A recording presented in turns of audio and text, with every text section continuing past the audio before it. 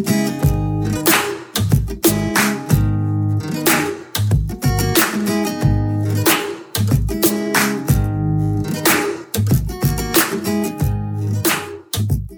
everybody, welcome back to Nobody Likes Recruiters. That's all right. Keep it together, lads. This is a podcast for you, or a show for you if you're looking to improve your recruitment. If you work for a business and you're heading up the recruitment, if you work for a recruitment agency, stop laughing. We're going to keep it together. We're the professional ones. He is not. That's Steve that's laughing, by the way. So yeah, this podcast for you if you want to improve your recruitment. And in this episode today, we're talking about interview do's and don'ts, not from the perspective of a candidate, from the perspective of the person conducting the interview. So last episode, we spoke about flexibility and offering that flexibility to candidates where possible.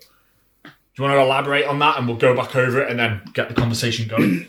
Yeah, we did indeed. Yeah, I think the last episode we touched on kind of flexibility and the importance of being flexible, particularly in the market at the moment. Yeah, good candidates are applying for lots of different roles. They've probably got lots of different interviews lined up. They have busy schedules. They are working as well. So just be accommodating. You know, it's not kind of rocket science, is it? You know, just be as accommodating as possible.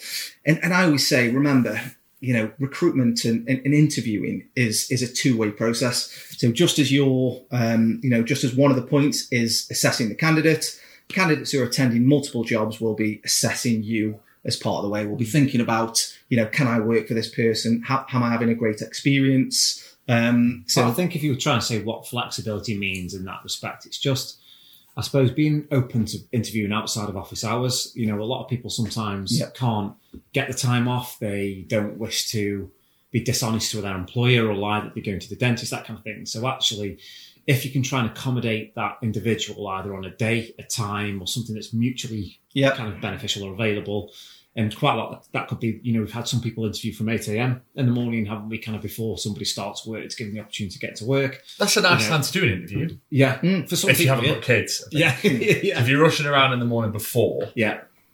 Well, that's a nice time to do an interview because that's when you're at your most. Don't always expect them to come in between 9 and 5. I think the biggest thing is, you know, with that, if you're working with the candidate already, if you're constraining them to just between the hours of 9 to 5, I think that shows as you as an employer as well that you're not that flexible. I will only see you between my working hours, and if you can't make that, then it's your put yourself in the footstep in the shoes of the candidate, and just think about their needs as well. Just, you know, what time works for the candidate best. You know, can you come up with a time between you? And I think you know, being considerate to their needs is important too. Really, definitely. I think there's anything that a recruiter can do in this market, as well as we've said. Certain industries are more pronounced than others, where there are just a multitude of opportunities out there for a candidate. Yeah, the recruitment, the interview process is so important. But we speak to candidates. You know, a lot of candidates post interview. We always put in the call, don't we? After just to find out, you know, what their experience was, how they found the interview. And we actually get candidates who turn down job opportunities just based on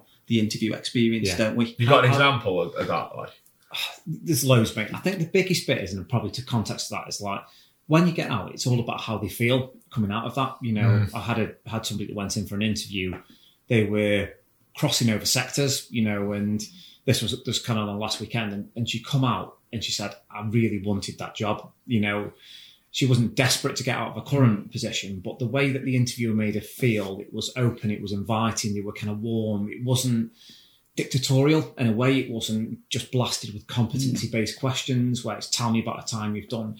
They gave an environment, ultimately, or created an environment to get the best out of that candidate, and for the candidate walked away thinking, that's an environment or a place I would actually love to work and go into every day. That's and nice. You can't kind of underestimate, you know how important that is in your process. That's part of that two-way process, I suppose, in the end, isn't it? But on the flip side, Steve, you had one, didn't you? So the candidate called Steve straight after and said, I'm really not sure how that went. You know, I turned up. In her words, I'll chalk that one down to experience. Yeah. The first thing that's what she said. And she was like, you know, there was nothing there was nothing negative. Nobody was rude to me, but there were no niceties. I wasn't given the opportunity to ask any questions. I didn't really see the office environment. I just got put in a small room, and it was very much one question followed by another question, followed by another question, and then, you know, thank you for your time, you know, see you later. The person genuinely thought the interviewer disliked her as an individual. She felt there was no build of relationship, rapport, and that was going to be the line manager and the person that were going to be working closely together. And that relationship is one of the most important relationships you can ever have.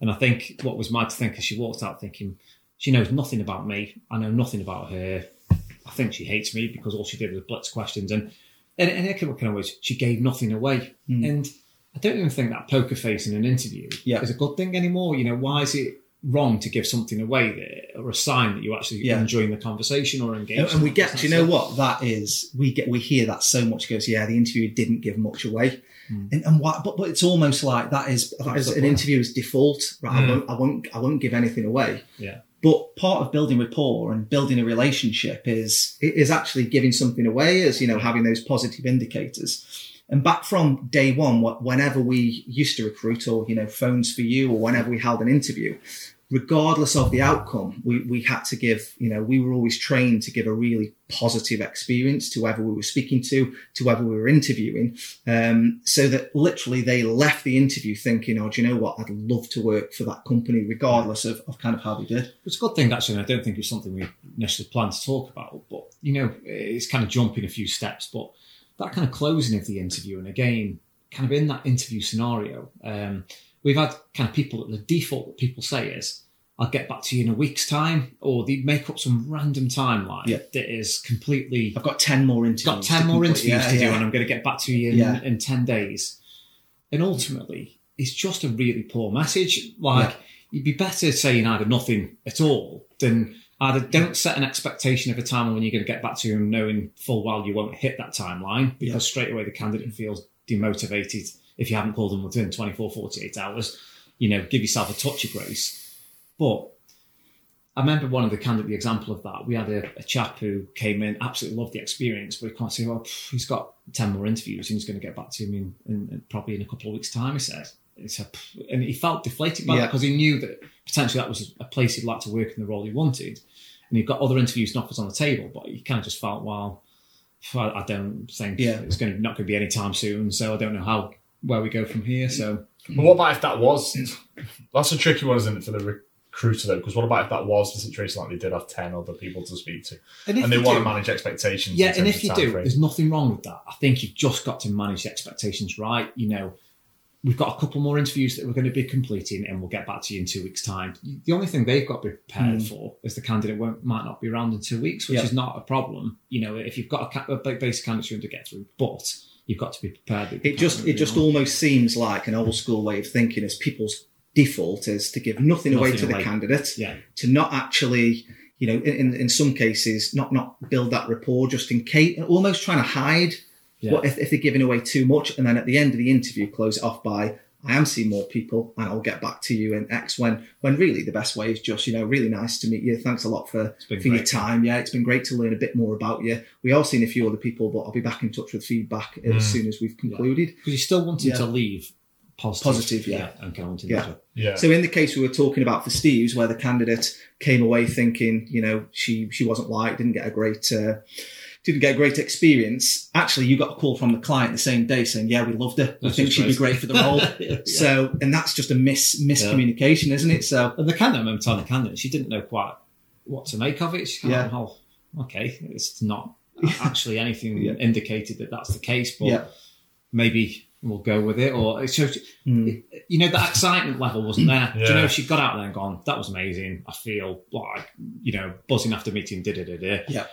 When I make that call, it should probably be amazing. Like, you know, great. When can we get in? So it's just kind of, you've got to make sure you kind of treat that candidate, manage that candidate well during the kind of interview process. I see. So we've got set up the room here. Now this leads us on to, I think, a funny anecdote that you have, Lee, in terms of the environment of where you actually interview somebody, which is really, really important. It is, yeah. And you know, we could do a whole episode on this, but I always say, It's funny that you said it, because it's not really a topic that you would assume you could do a whole episode on.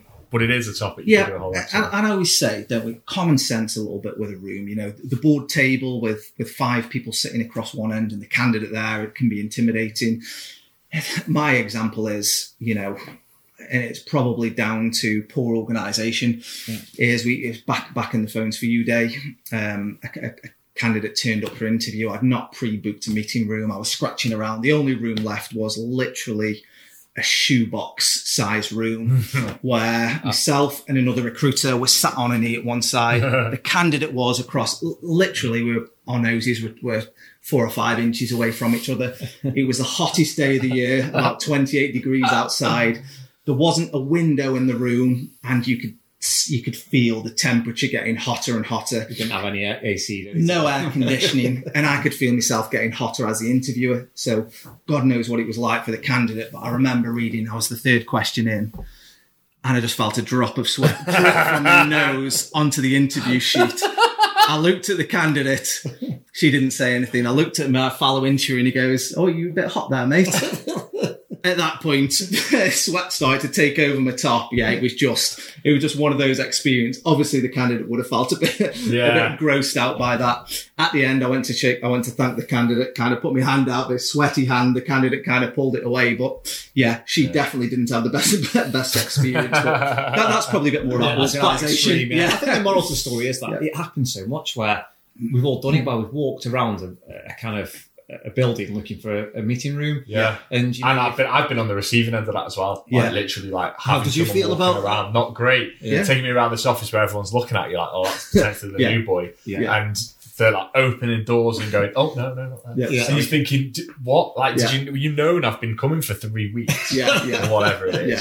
But I think there's so many anecdotes. I mean, we worked in hospitality, didn't we? And one of the guys decided that it would be a good idea to interview somebody on a bed, like so he opened up one of the kind of rooms that the kind of unit that he was in, and he proceeded to interview him on the bed. Yep. He saw nothing wrong with that, and I mean, it's just mad. It is that bit of common sense. Actually, an appropriate place to interview to make the candidate feel most at ease, to get the best out of them. You know, the boardroom style is just... It's not a double bed. Yeah. Both lounged. It's not a double bed. It's not a double bed, Yeah. and it's not a boardroom. Historically.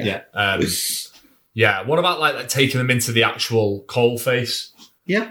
I always think that's amazing, really, because again, I'll go back to it's a two-way process. Candidates are assessing the interviewer as a potential manager. If they have a good experience, they want to see the working environment, the office environment as well. And actually just taking them, it shows you taking a little bit of time and investing a bit of time in the process. You know, these are the people you could be working with, the office vibe. Yeah, I think a good example of that actually was when we were working at Phones for You, there was quite a high turnover in the contact centre, wasn't there, at the time? And quite a lot of people would pass the interview process and they would get into the role and then quite quickly realise that the role might not be for them. So what was kind of done within that was they kind of built an extra 30 minutes into the recruitment process or the interview time. So say an hour face-to-face interview.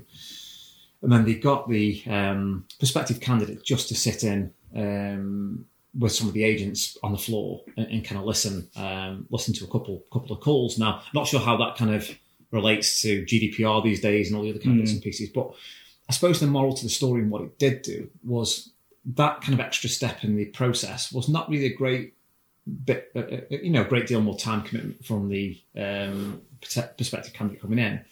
But we had people declaring themselves out, going, after listening to the types of calls you deal with, it ain't going to be for me, you know, and that's what it should be all about. Is your interview process is about trying to ensure that it's the right fit for each other, and that saved them so much time and labour turnover down the line. There you go. Think how much of it, and even from the candidate's perspective, you take that job and then you're like, well, this isn't for me. Yeah, and you got to try and get, you got to back out of it after 3 days. Because no matter how much it just saves so much hassle. But even the other way around, customer service though, and it's taking customer service calls, and you're going to get some calls that are going to be challenging calls, and people go, yeah, it's no problem. You know, I've dealt with that before. But there's different varying degrees depending on the organisation you work in and the types of calls that you get through. So it's just important. But even the other way around as well. We had some people coming away saying, oh, do you know what? I'd heard bad things about Phones for You. But actually, that extra 30 minutes, the call centre's lovely, you know, really nice, fresh offices. Yeah. The person I spoke to was really nice. He told me a bit about the calls, and it's definitely I can see the role myself for me. working there, see where I can. But I've got a good one for phones for you, and it used to get a bit ruthless in recruitment for sales staff out in the stores. So, and this is, you know, everything wrong with an interview, very, very old school. So I sent a sales consultant to be interviewed by one of the regional sales directors. And that was a real old school interview. So the first part, they sat him down. They were both sat there, right, you know, nice to meet you. The sales director looked across and said, it doesn't look like you've washed your shirt before the interview. So the candidate says, I have. I went out and brought it a brand new shirt. I unpackaged it this morning. The director says, well, that's strange because I can see a dirty mark on the collar. And the candidate's like, no, I'm really sorry. I haven't. Fast forward 10 minutes, the candidate's got his shirt off. They're both holding it up to a light. Yeah. The director's like, no, I can definitely see. And what pursued into is a big argument between the candidate and the director about this dirty mark. The director sent him home to change his shirt, to which the candidate never came back. And, that was the end of it. But, you know. Didn't somebody once get rejected because he had a brown suit on? Oh, yeah. That was another one of the directors. Anyway. I think I got a rollicking for that. Sending a candidate forward who turned up in a brown corduroy suit. That's not something No, that's a different. That's not something you think to cross with them. Like, you can say, okay, you know, dress smartly, but that seems quite offensive to tell somebody to dress smartly for an interview. But dress is a good one you brought up, to be fair, as I think, you know, the other bit is sometimes you get a candidate to come, they'll come suited and booted. You know, sometimes candidates will do that even in this kind of day and age. And they'll come to an organisation or a business where everyone's dressed as smart casual. And, you know, how does that make you feel as a candidate? You know, when you've been that person that's gone to a party that is madly overdressed, you know, for the occasion or whatever it is. And again, that can often put a candidate on the back foot, can't it? You know, ask the candidate to come in a situation where they'd feel comfortable, you know. So if you're smart casual, talk to them to come in smart casual, you know, because, you know, and then if they choose to wear something... That's on them then. That's on them then. Yeah. But it's all about that kind of comfort level and kind of making them feel, you know, kind of at ease. Yeah. One thing that's quite prominent at the moment still, I think, is video interviews. Like everyone's a little bit more aware of these now. What would you say very quickly on video interviews specifically and doing them? I think for video interviews, you've still got to take the time to prepare in advance. It's still what you're trying to achieve from a face-to-face interview, you're still trying to achieve and ascertain from a video interview. And lots of people, because it's video, tend to leave it last minute or don't put the same required thought into it. So they'll think, oh, do you know what? The interview starts at 12 o'clock. Right, I'll load my computer up at 12. And then the candidate's normally been there for 15 minutes, sat in the lobby before because they're keen. That's a massive deal to them. Yeah. They don't want to make a bad impression. But for some reason, because it's a video interview, it feels a bit like it's more of a last minute rattle. The invitation's popped up on my calendar. Yeah. And you had one, didn't you, with cameras being a bit wonky. I think it all, again, portrays a professional image of your organisation, doesn't it? I think we had one candidate, it was you know, a kind of senior role within the business, and he was interviewed by two of the directors.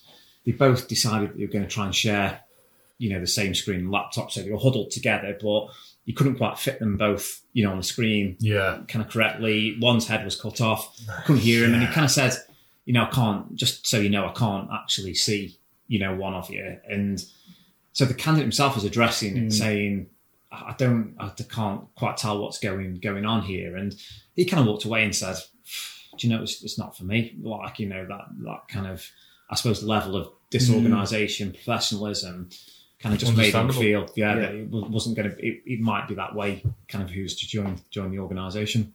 So I think to conclude on that then, it's almost like put as much effort into it as you would do if you insist on doing a video one. Test your tech, you know, as well. I think sometimes, I know as mad as it sounds. Just on that note. We're working. We're all good. But yeah, I think testing that tech. You got the new sound, by the way, so hopefully fingers this crossed. is going to sound crystal clear. But yeah, it is dead important. Like, you know, I think that we've all done that last minute thing where you're jumping onto a Zoom call and all of a sudden, for some reason, your browser's not refreshing, something's not kind of working right. And again, it's representing your business and brand. You know, what do you want to display to the candidate. Make sure you just kind of smash it. And I always think as well, and we've had a lot of offers that have come from, video interviews are amazing. They're great. They save a lot of time. But we've had a lot of companies that have offered candidates solely off a video interview. And then the candidate still felt a bit unsure because really they've then requested, haven't they, to actually go in and meet somebody face to face, go and have a look around the office, go and meet the team. So I always think it's good to offer that option to somebody, even if it's, the last stage is an informal visit to the office and build that into the process as well. Yeah. Cool. Okay. So moving on then. So types of interviews. Yeah. Now, I think you've outlined a couple here: biographical, competency-based, motivation and values. Would you say, so they're all very relevant within the interview process. Mm-hmm. Are there certain topics there that you would focus on at different stages? So, for example, are you looking to do a competency one? Are you looking to see how competent the candidate is early doors, or is that the time when you actually just want to get to know them? I think the important thing is, if it is the competency-based, so competency-based tends to be give me an example of, or tell me about a time. The problem with fully competency-based interviews are a lot of employers forget to do the other bit, the niceties as well. And if you were to sit down and I was to go, "Hi Adam, nice to meet you. Give me an example of when you've X, Y, and Z." You can automatically, if you're not a confident interviewer, you can miss that rapport building stuff as well. Yeah. And it becomes very rigid and very structured. Transactional. Yeah, spot on. Yeah, transactional. The biographical bits tend to be around, looking to do a CV, talking about that. And then there's the other bits around your motivation, your soft skills. Yeah, sorry to interject, but that biographical bit as well, that seems like a good opportunity to me of when you can really build a rapport. Yeah, definitely. Tell me about when you were here. Oh, I see you lived here. You did this. And, that's when you can build that rapport. I went there once. I think as an interviewer as well, I think some of the better interviewers that we've come across is recognising the candidates. I suppose that candidate coming in that's really nervous, don't just kick straight in with your interview. We've often led in and gone, on a candidate you can recognise as kind of melting a little bit under the kind of pressure. Well, I saw from your CV that you're really into, hip hop or really into foul walking or whatever the kind of case may be, and go down that route first. Make the candidate feel comfortable. We had one of the guys who noticed that a guy loved to play piano and he was grade whatever. Oh, I love playing piano. And just because the candidate's waiting to be hit, aren't they, with a barrage of questions. And depending on what level, that tends to be sometimes when it's at more the kind of junior level. But just opening them up a little bit and making them feel at ease is kind of really important in picking that stuff off the CV. And I think that's important because there's two sorts of people.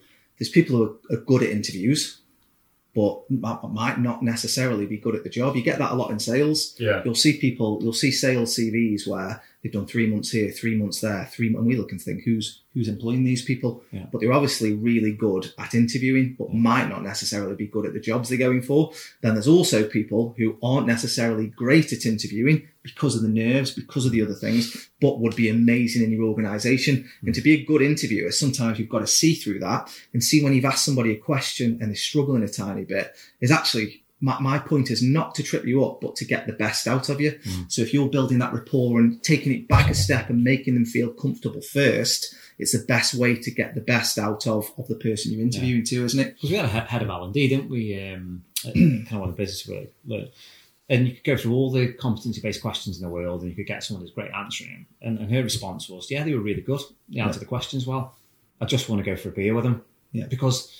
finding out what they really like is that all-important culture fit. Again, you're trying to assess the characters and personalities that can fit in. And sometimes if you just go down that kind of competency route, it doesn't always kind of do that. So it may be that you do a competency-based interview, but then, like Lou says, you could have another stage where then you have an informal coffee, meet the team, or something to try and tease out a bit that kind of culture piece after. And what's that sweet spot in terms of stages? How many stages should you be doing? So I would always say, I like the 2-stage interview process, really. Yeah. No more than 3. And if it is 3, the third's a kind of could be a coffee and chat or a bit of an informal, kind of last stage. But just one more on that interview. The one important thing is to have some metrics and measures against what you're doing. Otherwise, it can be a bit of I get on more with you, so I'll get you the job. It is important, isn't it, to blend the different things. Yeah, competencies. Yeah, have some metrics and measures but kind of blend it all in nicely. But that other bit, there is loads of other kind of things to interviews, like, presentations, for example. And I'd probably say what we saw at one point was a fad of people just doing presentations for presentation's sake, because they felt like that was a robust recruitment process if you get somebody to do a presentation. And I mean, the amount of presentations I've sat through were just dull, but it's generally to do with the subject that you're being asked to present on. The typical ones. What would be your first 30, 60, 90 days in the business? Where would you start? If you're going to do a presentation, make it engaging for kind of both candidate and yourself. Make it bespoke to the role, make it bespoke to, what you're looking for, something that will kind of actually make it quite an engaging part of the process. Yeah, I'd say. Okay, so to conclude then, a good interview. So we've got 45 to 90 minutes, seems a little bit long for me. Yeah. Max 2 interviews, we all agree on that. Yeah. That makes sense, right? Yeah. A decent structure, i.e., that going back to the different topics, biographical. Then you move on to more your competencies. Can't talk. Competencies. How competent the candidate is, let's put it like that. And you've got the opportunity to ask questions, and then potentially, as we've mentioned, a tour of the office, like warehouse as well. Is that are we in agreement? Then that's kind of like the template that we'll give the guys to go away with if they need one. 100%. And you've got to remember, if you take one thing away, remember it's a two-way process. They are interviewing you as much as you're interviewing them. As much as you might like to think you're not Alan Sugar, that's an old school way of looking at it. Yeah. The purpose of the interview is for you to ascertain who the best person for the job is and to get them on board, to onboard them. Because if you're just ascertaining the best person for the job, but they don't want to work for you, then you've messed it up, basically. And try and not do that kind of the on-the-spot offer. Yeah. Because that's always something that generally doesn't work out that well. There's that bit right at the very end, you go, I'm going to offer you the job. Like, candidates quite a lot of wait time come away because it is part of a two-way process. They feel under pressure to answer, and they've not been able to take consideration of the experience that they had during the interview and all this stuff. So even if you really, really like the candidates, defer it till the next day. It shows consideration, doesn't it? Because the candidate's never going to turn the offer down. If you make it to them sat there, they're never going to say, no thanks. They're going to say, really good. Yeah, okay, brilliant, thank you. And then if they don't want to take it, you'll never hear from them again. So that's a really nice little bit of advice at the end there. Right, okay, we'll wrap this up now. Give us your thoughts and feedback in the comments under the video. Also, if you haven't yet, hit that subscribe button. And hope you enjoyed that. That was some good insight from the lads there.